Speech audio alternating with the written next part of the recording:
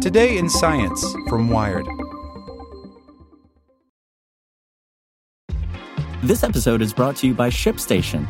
You know, some things take a lot of work, like sending little robots to far-off distant planets. And just as that's challenging, so too is running a successful e-commerce business, especially when there's so much to do. So I want to introduce you all to ShipStation. Now, I love using ShipStation because of its easy-to-use dashboard, which makes managing orders and printing labels a breeze and super smooth. Oh, and the customer service is just out of this world.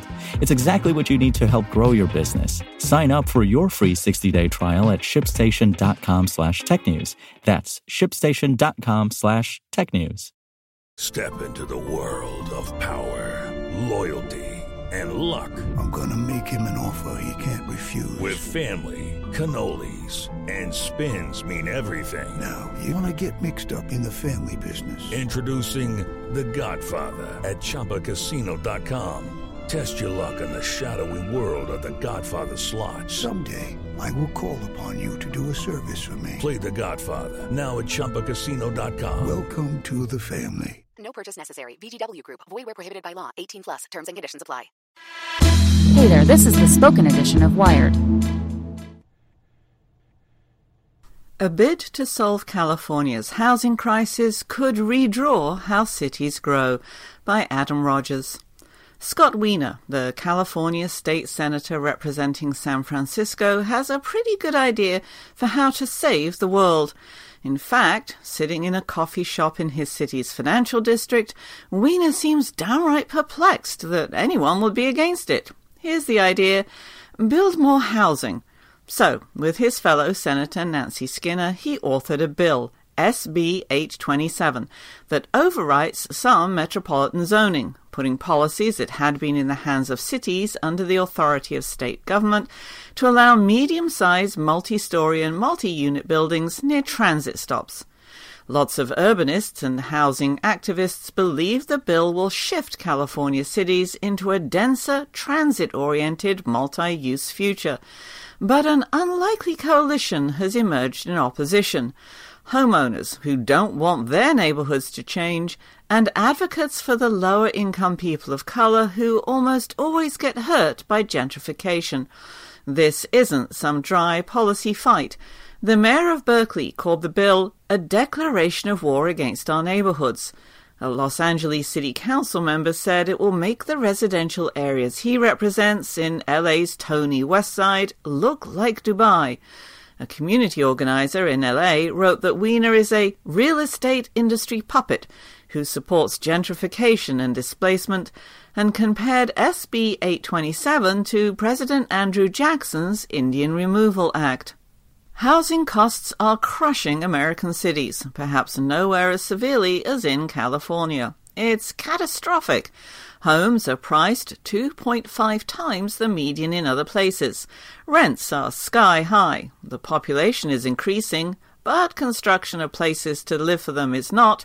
Poor people are getting pushed out. Homelessness is severe and on the rise. Wiener says his fix can, over time, address all that without worsening the state's drumbeat of evictions, and it'll do even more. If you want to limit carbon and reduce congestion on freeways, the way you do that is by building a lot more housing near public transportation, he says. You get less driving, less carbon emissions, less sprawl, so you can protect open spaces and farmland and healthier families. And it might even work. Wiener came to San Francisco in the late 1990s, just in time to see the first dot-com boom turn the city into the center of the world and wreak centrifugal havoc, pushing long-time residents out and housing costs up. As a community activist and then a politician, Wiener saw the other side of the problem. It's really hard to get anything built in San Francisco. Booms, critical to the state economy because of the tax money they dump into state treasuries, don't benefit cities the same way. Unemployment falls to nothing, but housing costs rise. The poorest people get forced out by gentrifying newcomers, and the current boom, Wiener says, has caused lasting damage to the culture and diversity of our city. Wiener has been full of ideas to counteract that. He's behind a bill to make net neutrality a state law, and another to let bars stay open until 4 a.m. Great cities have great nightlife, he says. He got a bill passed to force California cities to live up to their unenforced commitments to build new housing. And now he's saying that within walking distance of mass transit, housing shouldn't be single-family suburban style. It should be tall, like 45 feet up or up to 85, depending on how wide the street is. The goal, Wiener says, isn't Hong Kong-style high-rises. It's what housing advocates call the missing middle. Things like side-by-side duplexes, 8-unit apartment buildings, 6-story buildings, a building form even San Francisco built plenty of in the early 20th century. Typically, these are wood frame construction, cheaper to build than luxury steel and glass high-rises. If cities don't build those housing units, other places will. People first look for cheaper housing as far away from their jobs as they can that is still a reasonably feasible commute, says Ethan Elkind, director of the climate program at UC Berkeley's Law School's Center for Law, Energy and the Environment. When we push people into areas like Phoenix and Houston, says Elkind, we see the climate impacts from flooding to sprawl, with people in these high-polluting areas where they don't necessarily even want to be. Denser urban cores, it so happens, are more environmentally responsible. Downtowns have lower per capita carbon emissions than suburban and rural areas. A household in the heart of Wiener's district has an average carbon footprint of about 31 tons of CO2 per year. In downtown Phoenix, it's 34. In suburban Phoenix, it's 82. Thanks to global warming, the San Francisco Bay is full of rising seawater, and like Florida and New York, the region faces a future of chronic floods. It also faces fire. Seasonal wildfires, like the ones that scorched huge swathes of California this year, including the biggest one in state history, begin at the wildland-urban interface, where human beings build near nature, like in the hills of the East Bay. Spread between mountains and the ocean, Southern California faces similar boundary conditions. These regions can't build outward. They have to build inward and upward. After all, one of the fundamental functions of a city is to serve as a bulwark against disaster. What you have are 2 strips of land on both sides of the bay that are flat, high enough above sea level rise, and not as prone to fire, says Kim Mai Cutler, an urbanist and a partner at Initialized Capital. Longer term, the safest and probably most inclusive way to handle the region's growth is missing middle or more dense housing along transit lines. Like many of the people I talked to, Cutler stresses that she's in the support if amend camp on SB 827, pending tenant protections, controls on demolitions, and some way to deal with affordable housing. But economics and the law don't accommodate those pressures. Strapped California cities accrue more tax benefits from commercial development than from residential. As American retail crumbles, commercial increasingly means office space and hotels. Eventually that pushes out everyone but the richest rich and the poorest poor. We have offices in cities elsewhere in the US, says Jeremy Stoppelman, CEO of Yelp and one of 120 signatories to a letter supporting Wiener's bill. As someone who lives in California, I'd love to allocate as many positions to San Francisco as possible, but I have to look at performance and retention. YIMBYs, the Yes in My Backyard supporters of efforts like Wiener's, slough off aesthetic concerns about neighborhood character, sightlines, or the shadows cast by taller buildings. At best, they'll say, that's just old people whinging. At worst, this apparent concern for architecture and planning is a cover for redlining, keeping affluent neighborhoods closed to young people, lower-income people, and people of color.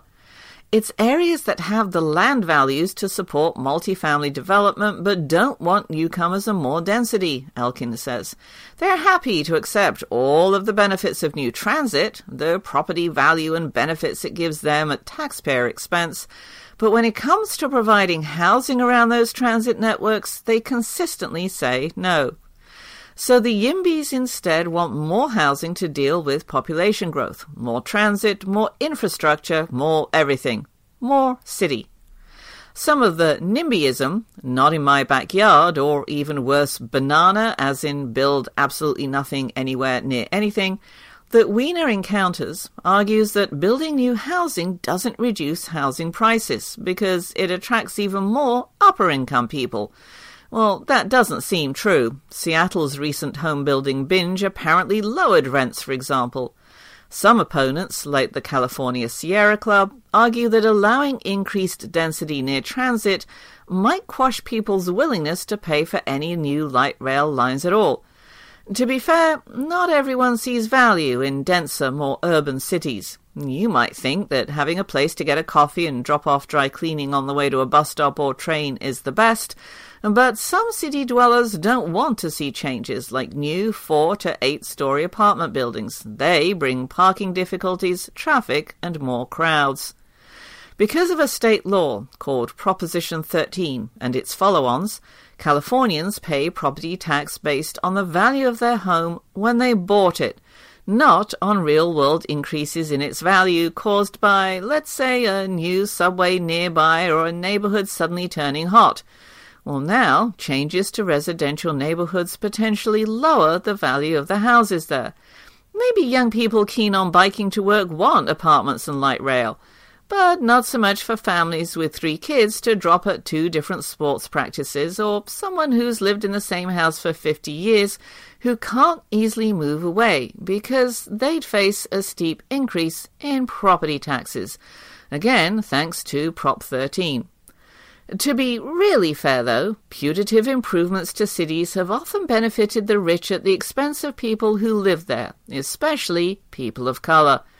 Some of the opposition to Wiener's SB 827 and the ideas behind it comes from a real concern for displacement, racism, and classism. It's already happening. Retail stretches of hair salons and dry cleaners at area-appropriate price points begin to give way to the 4 riders of the gentrification apocalypse. Bike shops, yoga studios, artisanal tchotchke stores, and third-wave coffee. The history of urban change in the United States is full of examples of low-income neighborhoods getting erased by capitalists in the name of renewal and modernization. Boston's West End, Chavez Ravine in Los Angeles, and San Francisco's Western Addition neighborhoods all used to be vibrant, low-income communities. Urban renewal in the mid-20th century didn't emphasize density or climate change, of course. It was about blight, in a literal sense, because of the health issues all poor communities face, but also, as the writer Alexis Madrigal has discussed, as a metaphoric term to cover failing infrastructure and economic collapse. But the end was the same. So the interests of the rich and powerful align here with the interests of disenfranchised people of colour, which should be great. Except they're aligned against the young, new migrants, and the middle class. Right now, it's hard to tell the players without a scorecard. The NIMBY movement for years stifled development and higher density projects under the guise of developers are greedy, Stoppelman says. It's becoming rapidly apparent to lots of people that in fact the NIMBYs are greedy and they benefit dramatically from the housing shortage. For his part, Wiener doesn't believe that new housing will ruin neighborhoods and displace poor people. And he says people in well-to-do areas are co-opting that argument to protect their own interests. It makes me nuts when I see wealthy NIMBY homeowners in Marin and elsewhere suddenly becoming defenders of low-income people of colour, Wiener says. These are communities that fought tooth and nail to keep low-income people out. Still, he notes the bill still needs work. California already gives a bonus to developers for higher density and mixed income development, and in 2016 Los Angeles passed a law to do more of the same. It's very important that this bill not undermine those incentives, says Sam Tepperman-Gelfand, an attorney with Public Advocates who works on low-income housing issues. Giving developers of 100% market rate housing the same or greater benefits awarded to mixed income developments, that could really undermine the mixed income development. One risk is that SB 827 could increase the speculative value of land near transit. That would give landlords an incentive to tear down cheaper rental housing and build luxury condominiums. Worse, the death spiral outcome ousts low-income people who live next to a transit station and replaces them with upper-income people who use the available transit less often, leading to the demise of that transit. On the other hand, inclusionary housing requirements that force developers to subsidize low-income units sometimes scare developers off altogether, as may be happening in Portland, Oregon, for example. The rhetoric and tone in the debate has gotten extremely heated, Tepperman-Gelfand says. The solution? Making sure people in any potentially affected neighborhood, not just richies from the hills, are at the negotiating table. If we're going to get good solutions for low-income people of color, they need to be involved in shaping the policy. Wiener knows the negotiations aren't over. Far from it. I don't pretend the bill will be in its pristine form by the end, he says, and it's not, by any stretch of the imagination, guaranteed to pass. Cities change. That's their nature. If California has to add 100,000 houses a year for the foreseeable future, someone's going to have to goose that change along. Maybe it'll be the guy trying to keep San Francisco bars open late. I'm a progressive urbanist and I embrace cities, Wiener says. A city's character is not just the physicality of a neighborhood. It's about who lives there. A city underwater, on fire, with no young people, no families, no people of color, and restricted to only the richest rich and the poorest poor, that's not a city at all. I'm Victoria Cash. Thanks for calling the Lucky Land Hotline. If you feel like you do the same thing every day, press 1. If you're ready to have some serious fun for the chance to redeem some serious prizes, press 2. We heard you loud and clear. So go to LuckyLandSlots.com right now and play over 100 social casino-style games for free. Get lucky today at LuckyLandSlots.com. Available to players in the U.S., excluding Washington and Michigan. No purchase necessary. VGW Group. Void where prohibited by law. 18+. Terms and conditions apply.